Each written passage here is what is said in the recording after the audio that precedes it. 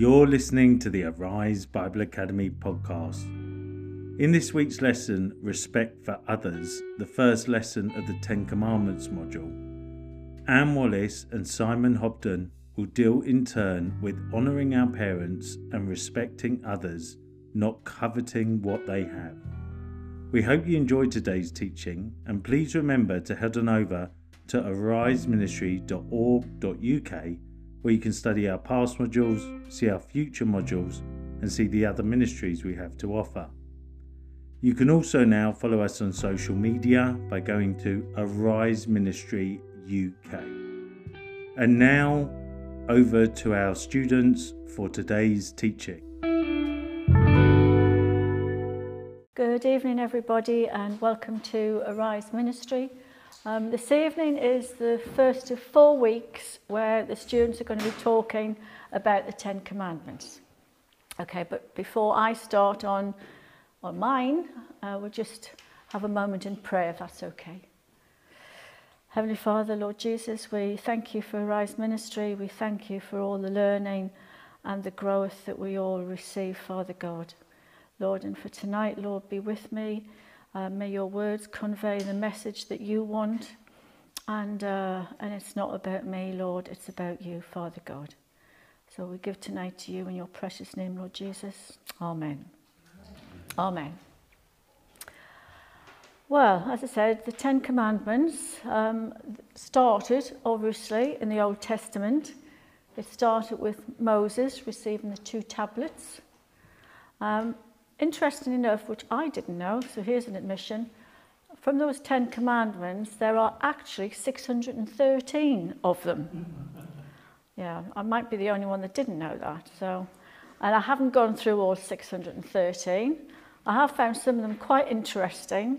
One of them actually said about a woman shouldn't wear men's clothing, and I wear trousers all the time. So there we go.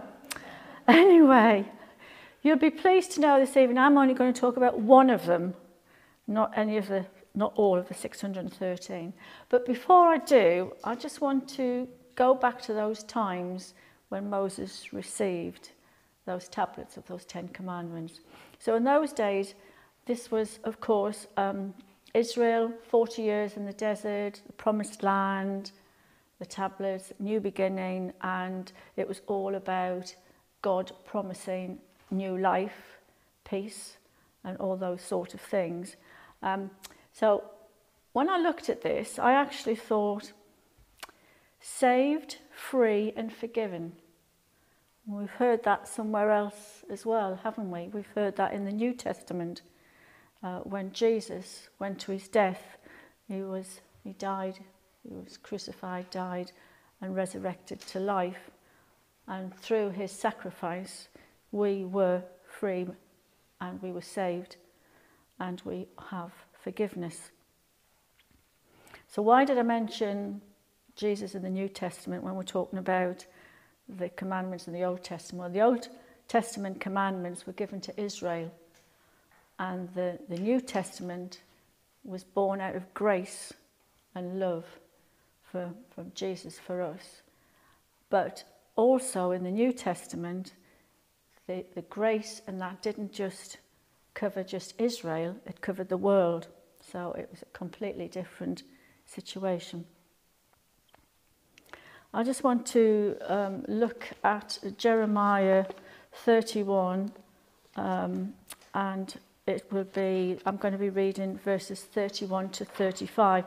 You don't have to look at it, you can if you want, but I'm going to read it anyway.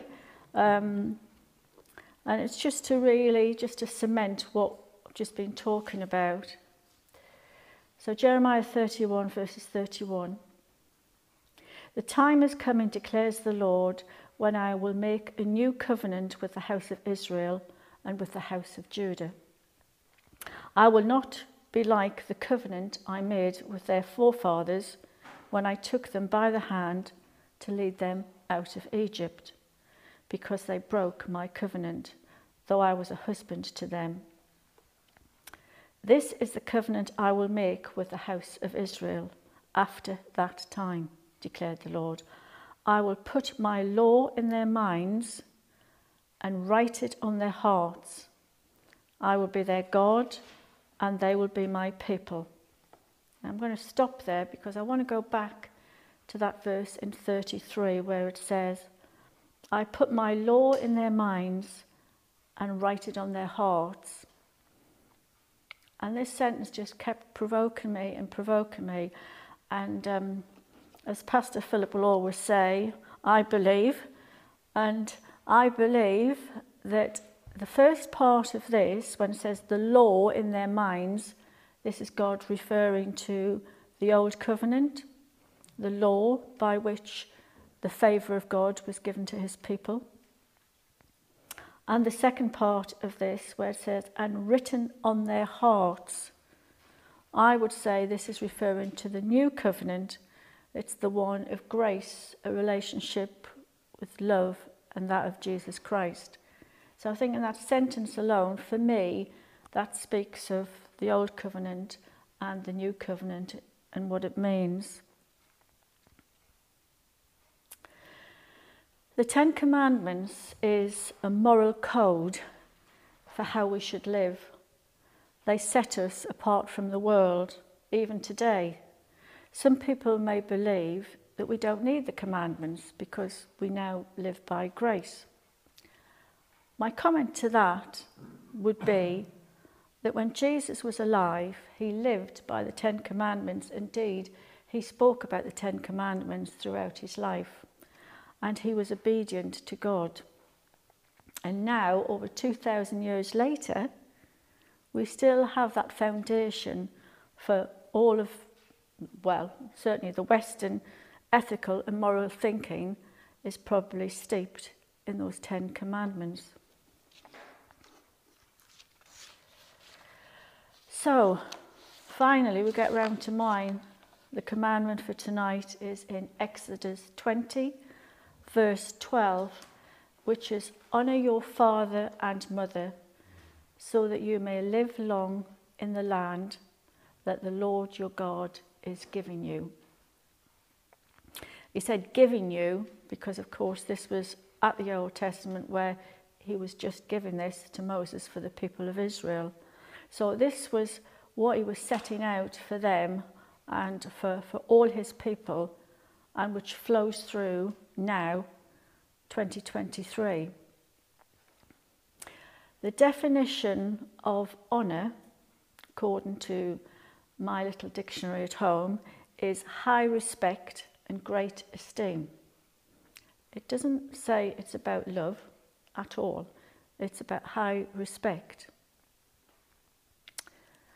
I believe that parents have the responsibility to love and show love to their children, to show them right from wrong, to help them grow into the best person they can be. And in return for this, the child will respect and honour their parents and have the moral compass to do this, to enjoy, perhaps, as it was said in the Bible, a long life, but maybe go on to have an even longer life in eternity. If there's any doubt about this, we see this in 2 Timothy chapter 3. I'm not going to turn to it because I've got it written down. I'll just read it out. It talks about the last days of people who are full of immorality and disobedience to their parents. We cannot outgrow God's honour. We cannot outgrow God's command to honour our parents. And it further goes on in Proverbs 1 verse 8 to say, listen to your father's instruction and do not forsake your mother's teaching. Now, if all these messages weren't enough to convince you, what about this one? Proverbs 30 verse 17. This is coming a lot stronger. The eyes that mock a father, that scorns obedience to a mother, will be pecked out by the ravens of the valley and eaten by the vultures. I think we probably all get the message after that, don't we? Okay, so it's quite clear that the Bible is telling us to honour our father and mother. maybe we don't necessarily want to refer to that verse so regularly, but never mind, it's still there. So children of all ages, irrespective of how old that child is, will always be a child to somebody. So irrespective of our age, we should always respect our parents and honour them. Now, this is the big boom, because let me tell you, I have struggled with this. I have struggled with this big time. And I'm going to go on to explain in a minute why. And before I do, this talk I'm giving tonight is not the talk that I was going to give. I actually had 6 sheets of notes that I was going to be talking about tonight on my laptop, not printed. And they disappeared off my laptop. And a close friend who was big in IT, he wasn't called Simon, talked me through ways of recovering my work. And she came up with all different things for me to press buttons and do, and to no avail. I could not find it. So I thought, right, okay. So I'll admit, after a bit of shouting at the laptop and threatening to throw it through the window, I calmed myself down and I asked God, why did this happen? Well, as you can imagine, I didn't get an immediate answer, and I probably asked about 3 or 4 times. Well, probably about 6 or 7 times, if I'm honest. And then I just suddenly felt a memory come floating back to me. And it was a memory going back to 2006 when I went to KwaZulu-Natal in South Africa. There, I gave my first public talk about my childhood experiences. That was not my purpose for the visit. My purpose for the visit was to work with the children there, the children particularly who suffered from AIDS and HIV.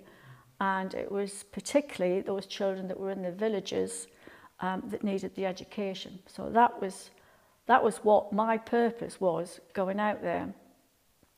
Well, let me tell you, that wasn't how it worked out at all. I was asked by the lady in charge of the ladies' meetings if I would do a little talk to a few ladies. And I said, yeah, okay. She says, you pick any subject you like. So I went away, and as you do, you pray about it, and immediately the Holy Spirit said to me, speak about what happened to you when you were a child. I thought, no, I can't do that. I can't do that. But of course I did. So I did this talk, and I talked about my early childhood and about sexual abuse. And at the end of my talk, 3 women came up to me in a state of distress, but also like relief, because they had finally found somebody to share what they considered was their own shame with me, because they knew because of what I had shared to them. So we sat down, we had a little chat, found out a little bit about them. And then they wanted to know how I'd sort of come through the other end, is the expression. And I said it was because of forgiveness. It's because of forgiveness. And only Jesus can do that. So that was then, that was 2006. So I don't know, I think I know why now that I'm standing here, but I didn't know why I had to rewrite my notes based going back all those years. And what I believe is that somebody, not necessarily listening now, but somebody in the future may listen to this and actually relate to it. And I hope what is said next, actually, it helps them in some way. So what I'm about to go into really is how you can come good, for want of a better expression, in spite of lack of positive parental upbringing. Because I'm standing here and I'm going to be telling you this. But we also need to remember what the Bible says to us in Ezekiel 20 about do not follow the statutes of your parents or keep their laws or defile yourselves with their idols. I am the Lord your God. Follow my decrees and be careful to keep my laws. So in Ezekiel there, he's actually saying this is the one time you won't follow the rule of honouring your parents if your parents are not honouring God. So I just want you to bear that in mind as we go on. So as I said, I've struggled with this command for many years. I'm being honest about it. Actually, it was throughout my childhood, my adolescence, and into adulthood, to be honest. And so what happened was, at the age of 8, my father refused to believe that I had been sexually abused by a family member. And I'm sorry if that's shocking some of you, but I'm over it now. It's dealt with. Thank you, Lord. My mother at the time reacted differently. She confronted the person, and I was never left alone again with that person. However, I'd like to say that was the end of it, but one abuse finished and other abuses took their place because my father thought that I was just such a wicked child that it turned into physical, emotional and mental abuse through the rest of my childhood and adolescence. I was treated differently from my other 3 siblings in every way, in big ways and little ways. And you might think, how can it be a little way if you're being treated differently? Well, just to lighten the story a bit, if it can be lightened, is I remember a small thing as a child. And for anybody listening to this out there, I know that even a small thing can be devastating. I remember my dad, and I probably was about 13, 14 at the time, I was going through that teenage period, and my dad went outside to the ice cream van to get some 99s. And for those people who don't know what a 99 is, maybe I'm just a bit old-fashioned, it's a cone with ice cream and a Cadbury's flake stuck in the ice cream. Very nice. I don't know if they still do them. And he came in and he gave everybody their ice cream, but not me. I didn't get one.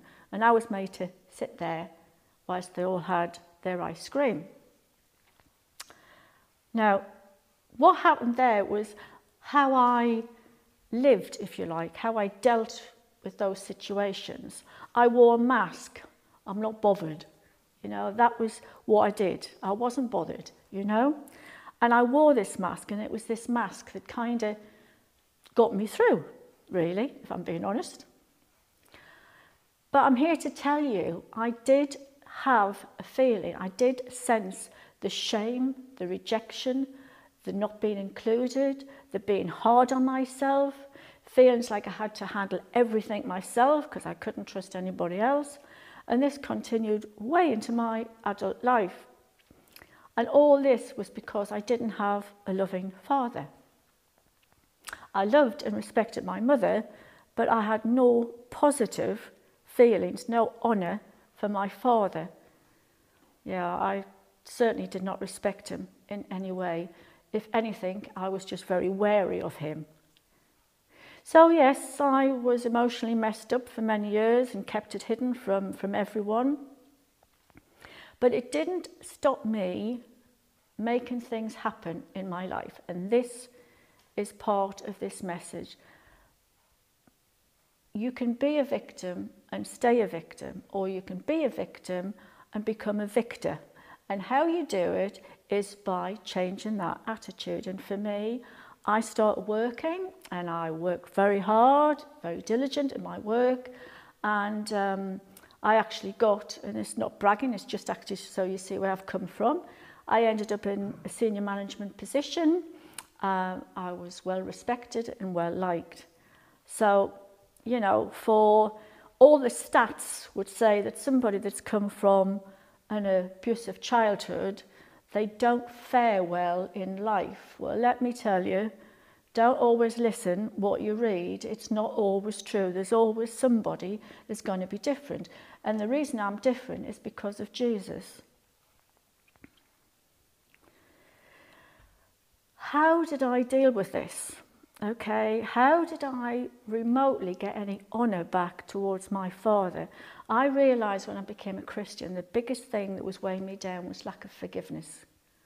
Lack of forgiveness for the person from when I was a child, and lack of forgiveness towards my father. And I was invited in those days way back to go through what was called then, Freedom in Christ appointment, and two ladies from the church sat you down and you read from page 1 to page last, whatever it was, and you went through all these hoops, and one of the hoops was forgiveness. And I struggled. I'm not going to pretend. I really struggled to do it, because what it meant was that I had to face all of those negatives that had happened in my life, and I didn't want to, because I put myself into a safe place and I didn't want to get out of that safe place. Anyway, I did that.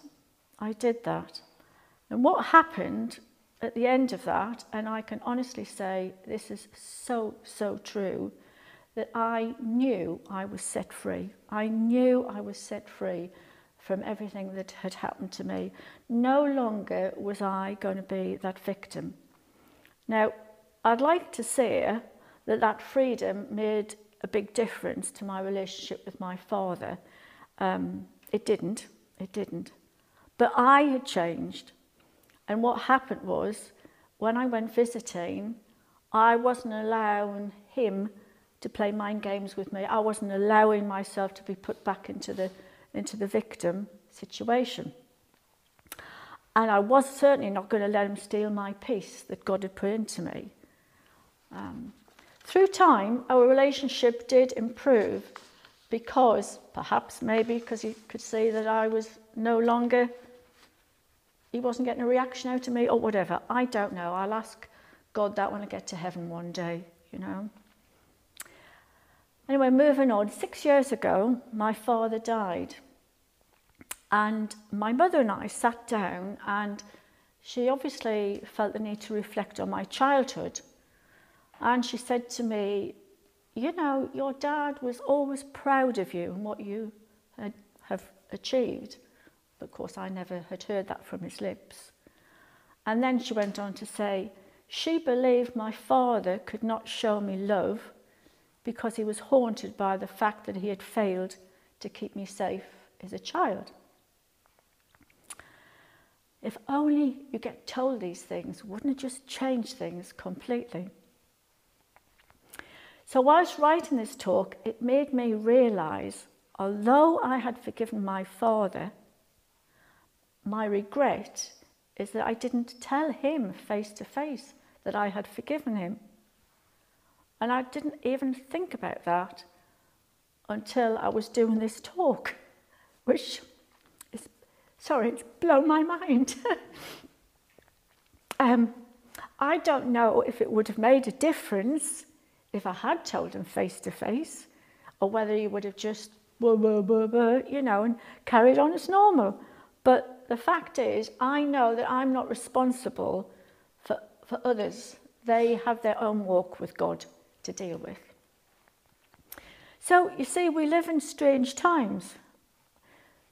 This world nowadays creates rules and laws that totally contradict those of the Bible. So, if we've lost this moral compass and family values are eroded, how then do we follow through with this commandment? And I think God has given a fair warning on this. It says in Romans chapter 1 and chapter 2. I'm certainly not going to read it because there's quite a lot, but I'm just sort of going to give you the summary of what that means. What God was saying is, people who turn away from him, from God, who do not accept him, so their hearts are hardened and dark. They put their belief in something other than the Creator. They create their own creator, if you like. So God gave them over to their sinful ways, and all that was natural and godly becomes unnatural and immoral. And I think, unfortunately, my opinion only, is that there's too much of that, and there's too much of that even in modern day family life. And God is very, very clear in these verses within Romans 1 and 2. In fact, he even goes as far in verse 29 to list them. And I'm just going to fly through them because there's so many of them. He says, they became filled with every kind of wickedness, evil, greed, depravity, envy, murder, strife, deceit, malice, insolence, arrogance, senseless, faithless, heartless, ruthless, and disobedience to parents. It's there in that verse 29. My goodness. So quite a disturbing list to find that disobedience to parents comes in with all the others of murder and depravity and everything else. But there we go, that's the commandments. Honouring is not easy. It's not always fun. And it's certainly not possible in one's own strength. But honour is a certain path to our purpose, and our purpose is to glorify God. The Bible tells us our parents, we should honour them, and we should honour them even after death. We should honour their memory.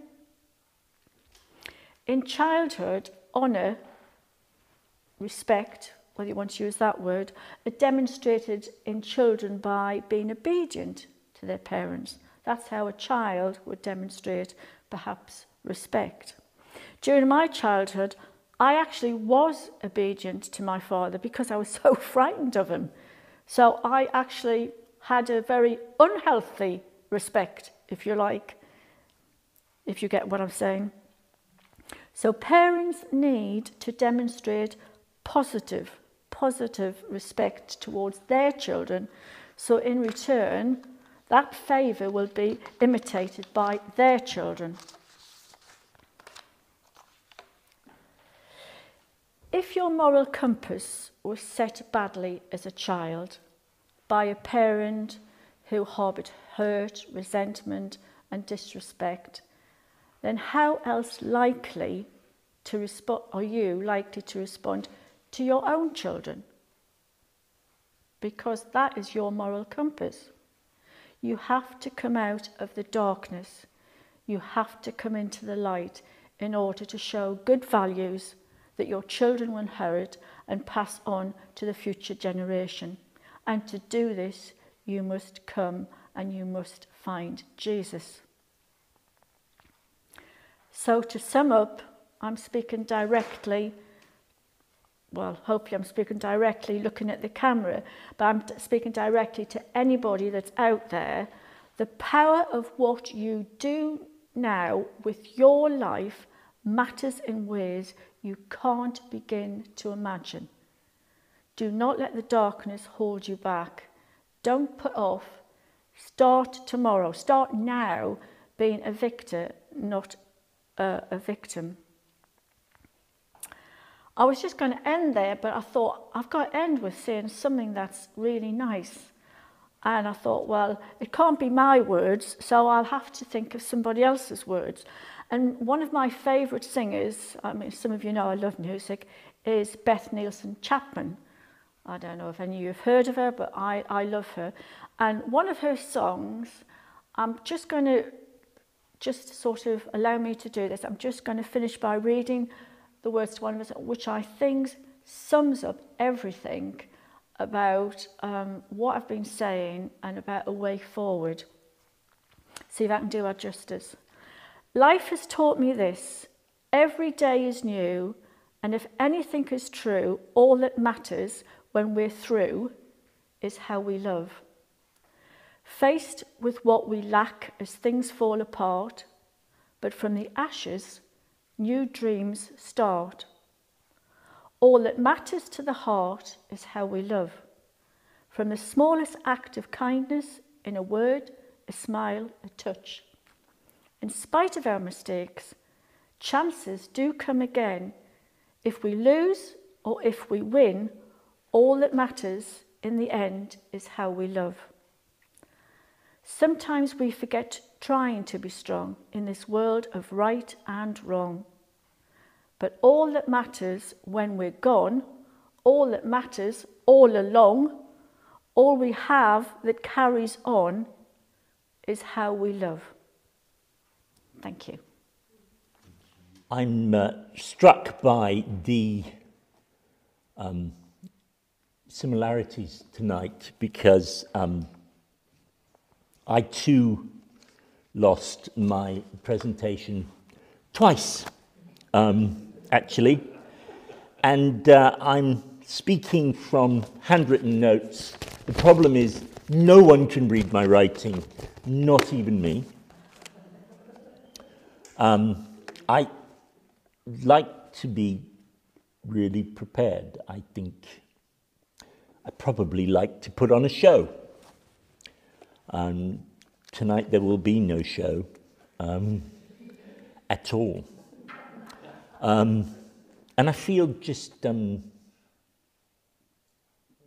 totally inadequate because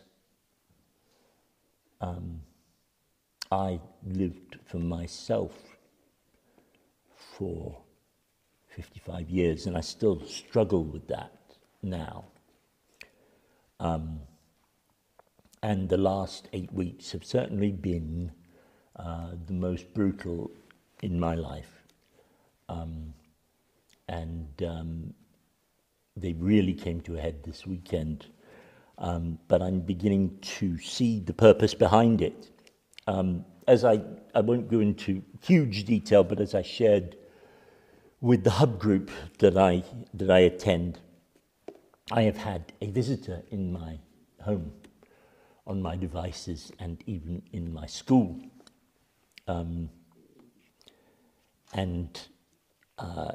His intent, I think, has been to get as much personal information as he possibly can,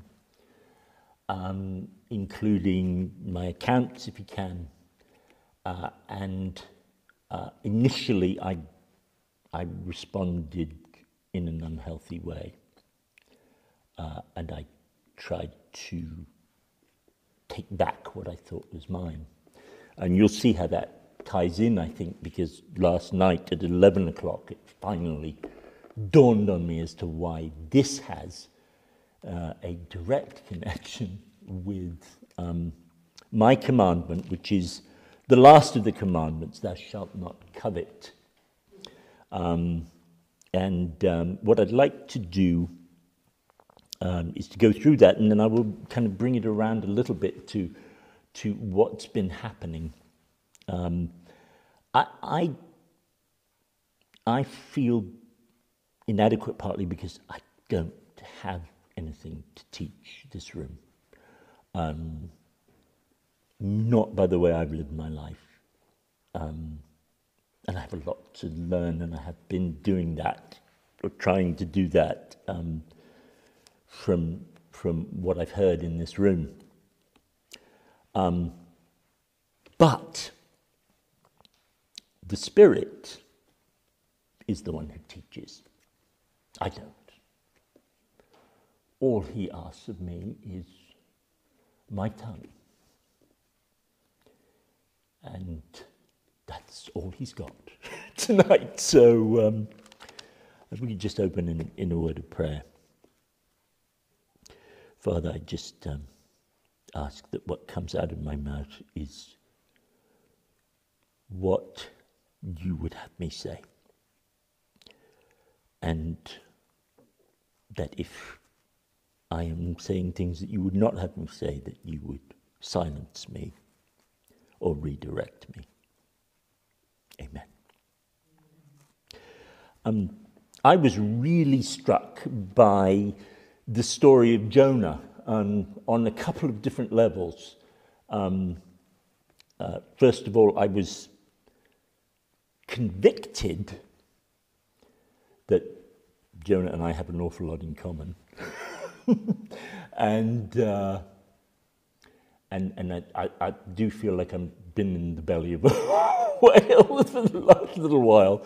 But the second thing that I really love about that story is that very, very brief sermon that he preaches to the people of Nineveh with, as Billy Graham used to say, the most profound result, a 100% conversion record of the city. And I just think, wow. So really, you know, the Spirit can use anyone, and Jonah was a demonstration of that. I feel totally hypocritical talking on the Ten Commandments because I've broken 9 of them, including the one that I'm going to speak on tonight, although I would have said it was one of my lesser egregious areas. I would have to say after being sort of convicted of where I covet, I think it's fair to say that it's an area that I continue to struggle with. And I kind of sort of want to ask God, why did he put this one? And before I even knew, and I don't know if this happens to other people, but I sort of get, you will pick this one and you'll find out why later. You know, in my time, not yours. And I've been finding out exactly why. Again, apologies, I will struggle with my notes because I can't read my own writing. My dad and I have that in common. But what I thought I would do is I would sort of set the scene a little bit and read the first part of chapter 20 and kind of read all the way through the commandments, and then you'll see the positioning of my particular commandment at the end. And I think the order of these commandments is important. And it's sort of unmistakable. I don't want to say mine is the least, but I think it has positive and negative applications, and we'll kind of go through that.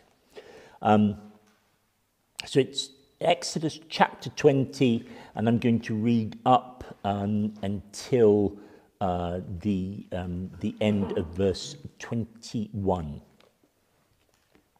Then God gave the people all these instructions.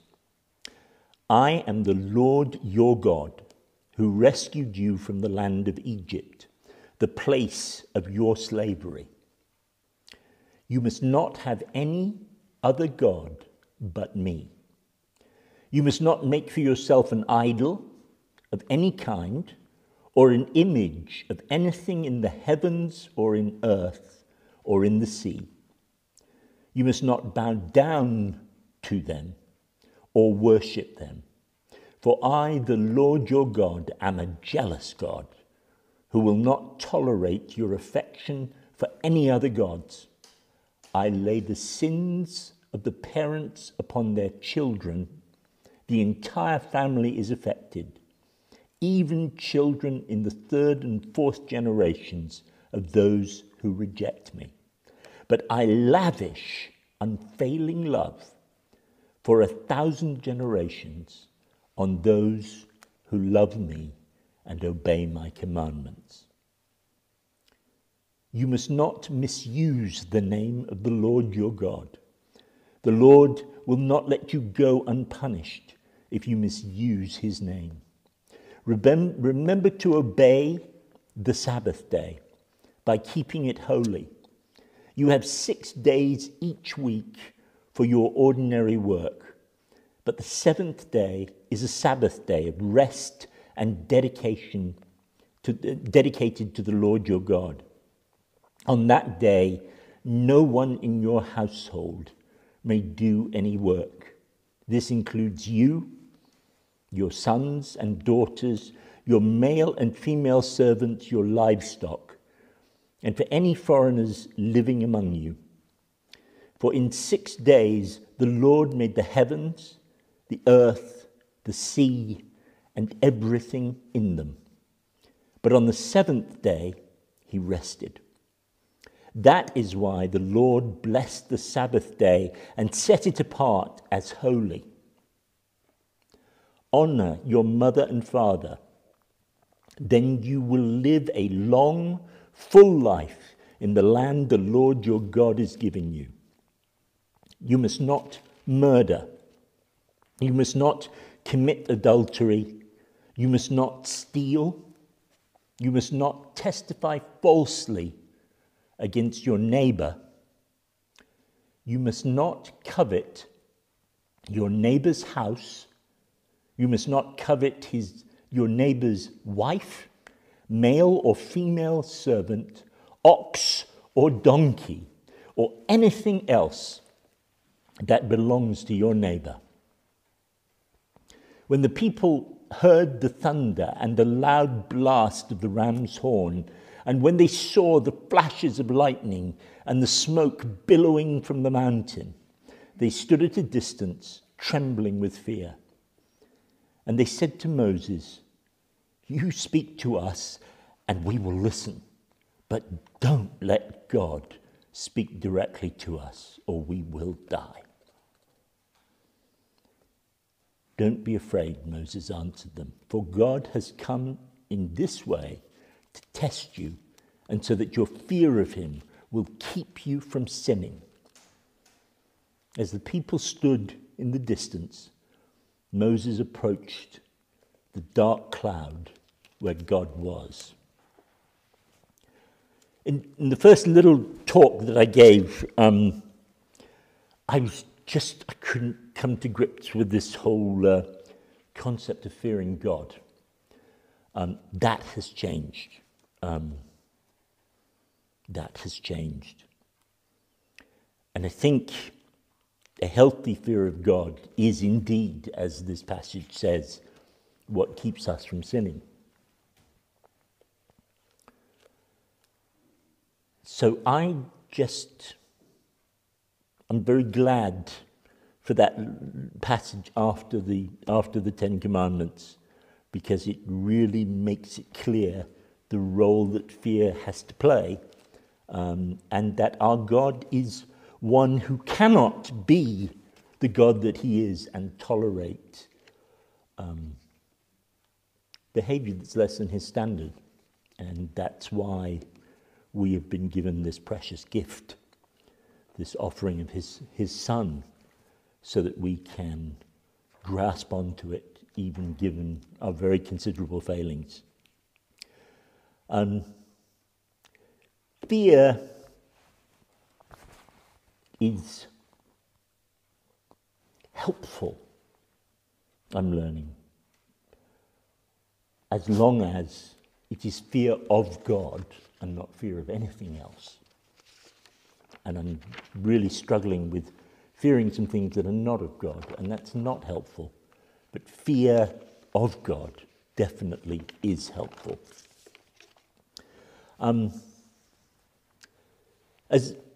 Certainly, as this is one of the first talks on the commandment, I'd like to make just a few comments that I couldn't help but notice. First of all, I know the 10 became 600 and some eventually, but I think we wouldn't have even had 10 if we had simply followed one. And that just really, really hit home to me, that it's that one commandment that we must have no other God but him. And that, I think, is critical to understanding what covetousness means, and the fact that, in fact, there are some good things to covet as well as bad things. Obviously, your neighbour's house, wife, whatever, is not helpful, but there are some things we can covet that are very helpful. So that really struck me. The second thing, and I think it's probably because I've just reread John Mark Comer's book, which I highly recommend. It comes from a conversation, or it was inspired by a conversation with Dallas Willard, which someone else that I'm growing to admire. And Dallas used to counsel a young John Mark Comer, and he said, you must ruthlessly eliminate hurry. You know, that Christ was never in a hurry, and the whole book is centered around the concept of Sabbath, which is something we don't even hear about anymore. And most Christians don't really have that sense of Sabbath. And that really hit home. The amount of emphasis that's placed on the Sabbath, that's a really long stretch. But what also comes out of that is God's profound care for us. You know, there's like one where he sort of takes, you know, where he insists on something, and then everything else is for our benefit, and including thou shalt not covet, because it just leads to a spiral, in my view. So I just really wanted to focus on the fact that these are delivered for our benefit, and I always looked at them as, oh no, it's another restriction. My family was pretty serious at first. There was no television on Sunday. Initially, they sort of liberalized along the way, as I think we all have. But one of the fascinating facts that comes out of that book is that studies show that people that strictly celebrate the Sabbath gain exactly the amount of time they spend strictly celebrating the Sabbath in their life expectancy. So it's about 10 years, taking them from 70 to 80, which is roughly the proportion of Sundays to the rest of the week, or whatever your Sabbath day is. And I thought it was really fascinating that, in fact, this is God saying, you give it to me and I'll give it right back. We need that rest, and those of us that don't take it pay a price for it. And God knew that. And so these are all given, I think, even number one is not just given for God's benefit, it's all given for our benefit. So I want to turn now to the specific commandment, number 10. I think the order is somewhat important, and I think this is probably not the most egregious, but it can cause really, really serious problems, as I'm learning. So it says, I love the build here. It says, you must not covet your neighbor's house. So it's like, first of all, it's property, right? You must not covet your neighbor's wife. Now we're getting really serious. Male or female servant, ox or donkey or anything else that belong to your neighbor. And I was just thinking of what begins to happen when we do that. I'm not a huge materialist. I tend to be much more experiential. I value experiences. Material goods are just a weight, then you end up having to move them, and it's a nightmare.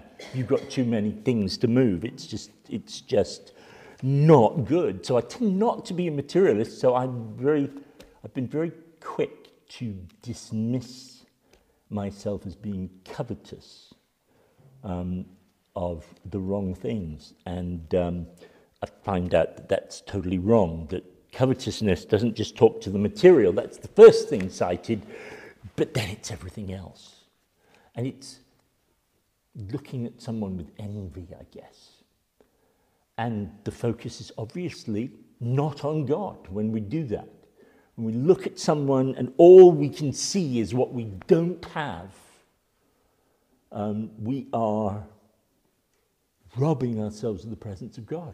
Just by doing that, if we're not focused on God, we are going to focus on other things that are not healthy for us. I had a wonderful AA sponsor initially, Justin from Dublin, and he said, I have a God-shaped hole in my soul, and when I fill it with anything but God,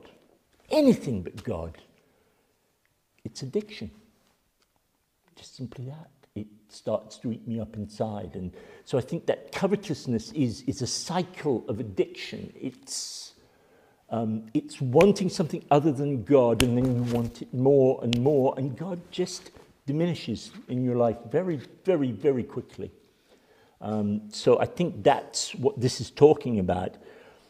But I think it's covetous, as far as I can see, and looking at the word source, it's something a little bit more than want, and the little bit more, or the lot more, is it's like want combined with passion become desire. It's that desire, it's that deep yearning for. It's not just wanting. I've been doing a lot of reflecting, and I've been wondering why, and it definitely ties into this, about needing God, which I think we absolutely all do, and wanting God, which I think there have been a lot of times where I haven't wanted God. I know I need him, but it's really been a struggle to turn that into a passion. And I think you got some of the answers to why that's been, because of being asked to do this and having some, obviously the Holy Spirit whisper in my ear, you better take this one, and I'll explain later, because that's what happened. But I think that we need God is so obvious, that everybody needs God, it's so obvious, but it's, if you can grow a passion in your heart for God that is only quenchable by God, it's not addiction. It's a healthy obsession. And Paul actually cites in Corinthians somewhere, I've lost the passage reference, but he also cites about in some translations he even uses the word to covet the things of God. And so there is a healthy coveting as well.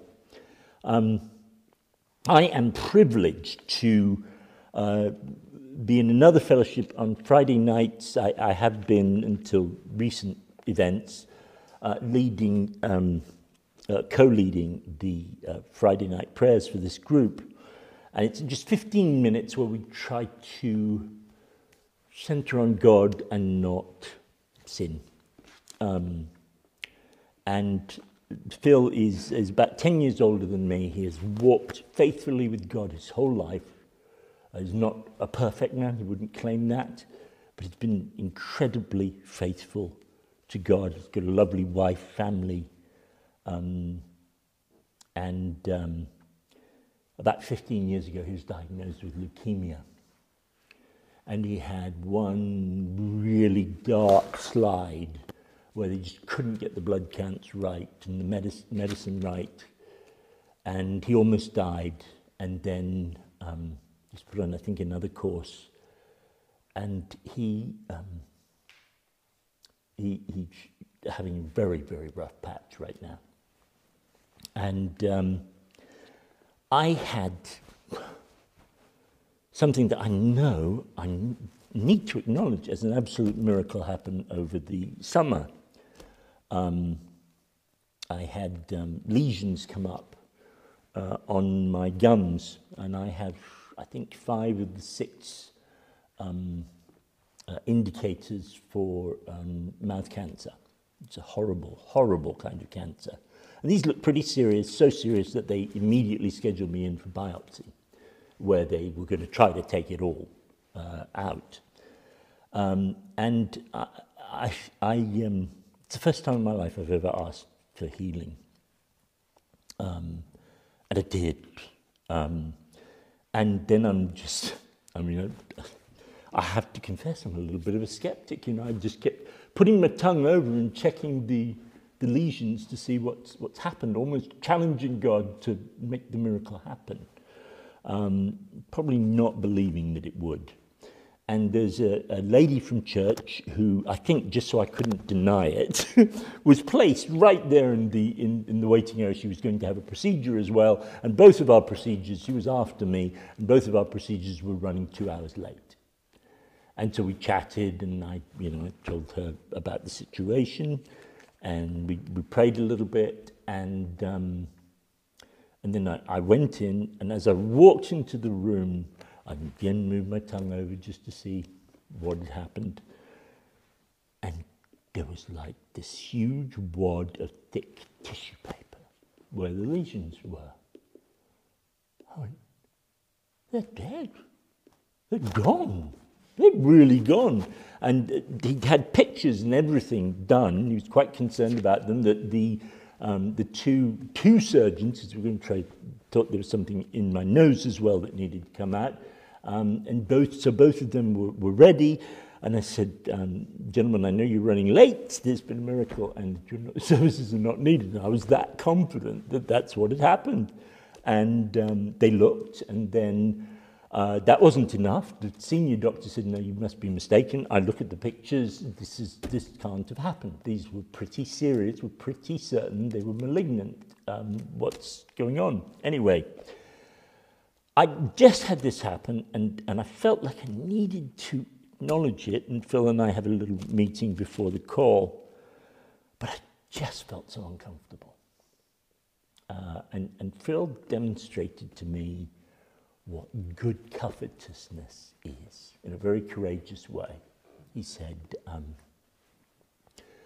so thrilled for you, and I'm so thrilled for everybody that gets healed, and I pray for my own healing, and I accept prayer for healing. But the real miracle is that I'm going to spend eternity with God. That's the real miracle. Everything else is just temporary. So if I don't get this one, and I get to be there earlier, so be it. Because that's the real miracle. And I thought, wow, what a perspective. How gracious is that? And that's coveting for others the best that God has for them. And to do that while being ravaged with leukemia, I thought was really something that really demonstrates that there is a positive covetousness, there is a positive passion, and it is a passion for the things of God. I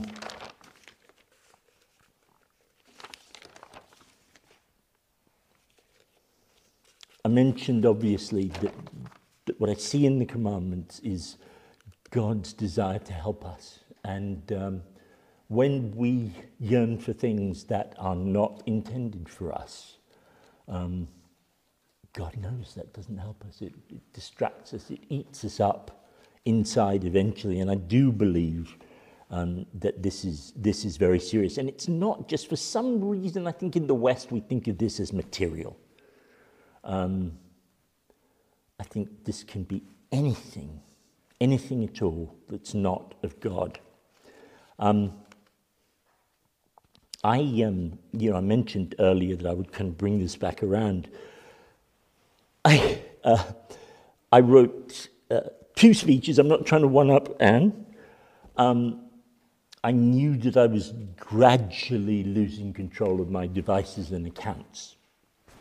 It's been very painful because what happens is, he's all automated on his side. If he gets a call with a verification code, it's instantly in there. He's got automation that is getting the codes from various sources. What's really frustrating is when I hear it ringing on my phone and I can't find it, and I know he's putting it in and claiming to be me. And I said to the hub group the night I spoke to them, I thought it was over, honestly, and that's a dangerous thing.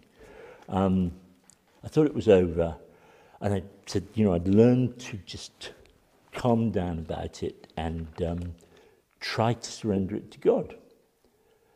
Because it's God in control, not me in control, obviously. And it was that night that it started to happen again.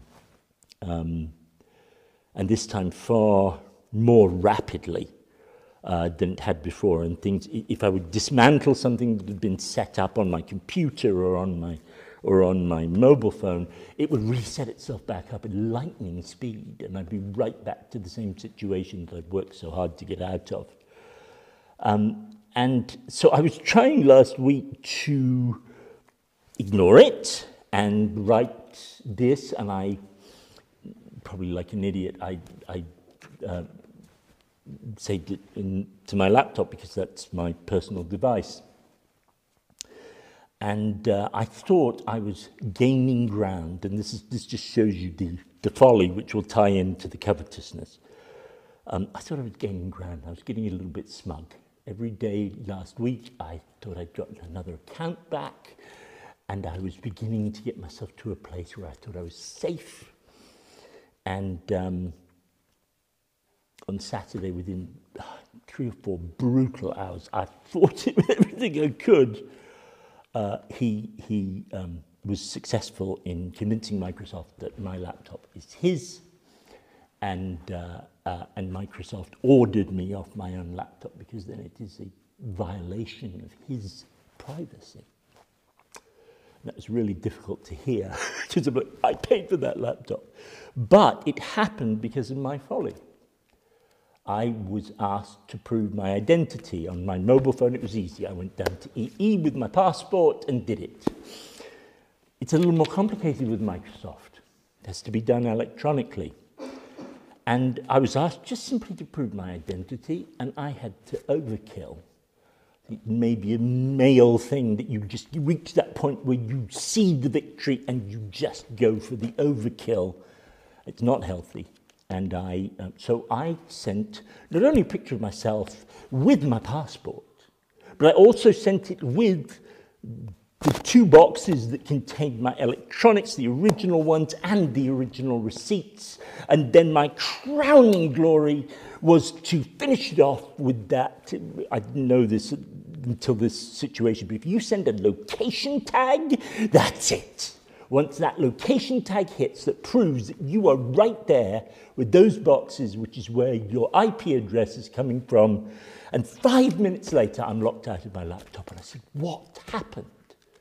Well, Simon, not everyone with a Microsoft address works for Microsoft.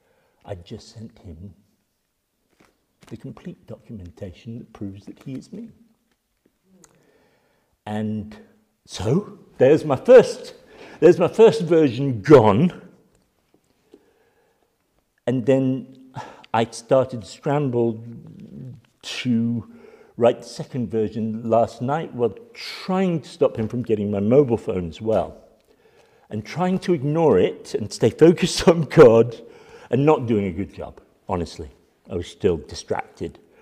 But I managed to write some things, and I even asked for some help from some online AI just to reconstruct my references. Quite good Bible references, actually. And I had it saved to my work laptop today. I had a couple of free periods. I was just so happy. I had it pretty much pulled back together again. I get home, and I'm obviously seeing some things on my device, and I'm seeing some things on my school laptop. That's kids' privacy. And I don't want their privacy to be sacrificed so that I can have a document to read from. So I immediately, as soon as I got into the house, I said, okay, call IT. We couldn't find any of the regular programs, and there are 2 documents, the documents that I was looking for, perfectly labeled as my documents. They're the ones, all I needed to do was print. And he said, one of the IT guys said, Simon, they are HTML code. If you run those through your printer, he's going to convert this laptop and we're not going to get it back. And he said, you're going to have to delete. I said, what am I going to do? What am I going to do? So the way this all ties together, I think, is this. What am I losing? What am I really trying to hold on to?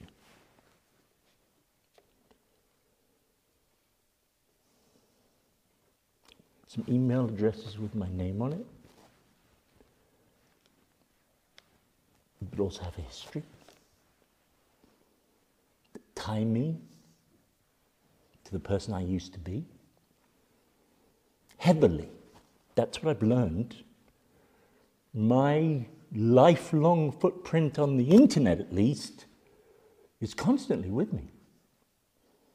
Because I didn't want to lose passwords, so I didn't want to unsync.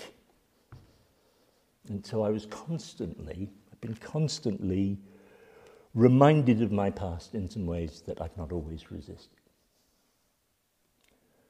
I lost a couple of accounts in 2020, and then I held on to some accounts that I didn't always behave honourably with. What I'm holding on to, what I'm coveting, is me. You're me. Not God. There's not very, very little of God there. It's just not there. And that's where I began to understand what this links into. That I'm coveting my past for whatever reason. And there's nothing there that holds value. What I need to do is protect myself financially, obviously, and people I know, because contacts I've got. I'm not a Facebook person, although a lot of you might have got friend requests all of a sudden, because the only way I could prove that I was who I was to go on Facebook and friend as many people as I could to prove that I knew people that would identify me. And so I did that all of a sudden, but I'm much more a LinkedIn person, it's more of a professional site. 4,000 contacts there were not enough. Once I'd really done myself in with Microsoft. Let it go. Let it go. It's just holding me back. It needs to go. And I did ask, in a moment of desperation some months back, knowing that I'm not making the progress that God wants for me, that I want for myself, I asked for fire. And I got it. I got fire. And it's going to have to be burned off me. If that's the way it is, burn it away. Let it die. Let it be finished. Because what's of value in me is God shining through me. That's why he likes broken people. I'm convinced of that. Because there's more cracks for him to shine through. And so I have invited my visitor tonight. And I'd like to say a couple of things to him. One, thank you.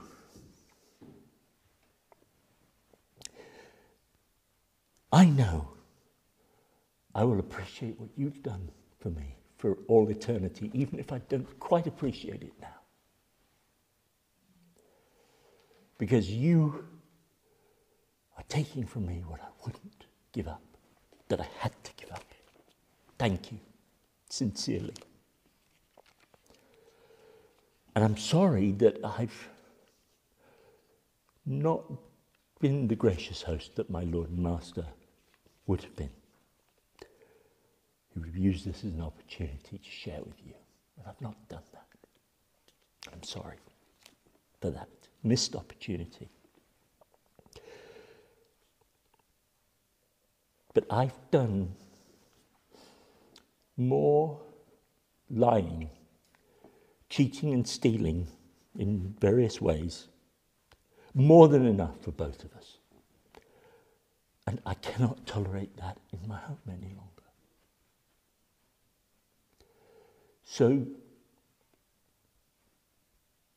take what you will. Take the old me. Maybe you can do something with it. But don't use my home as a place to cheat others. That is not acceptable. And know that what I should have said is that there is a God who loves you. No matter what you've done, because believe me, there's a God who loves me. There's a God who loves you.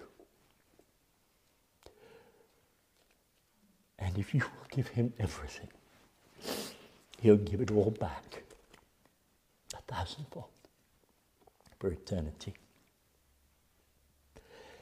Amen.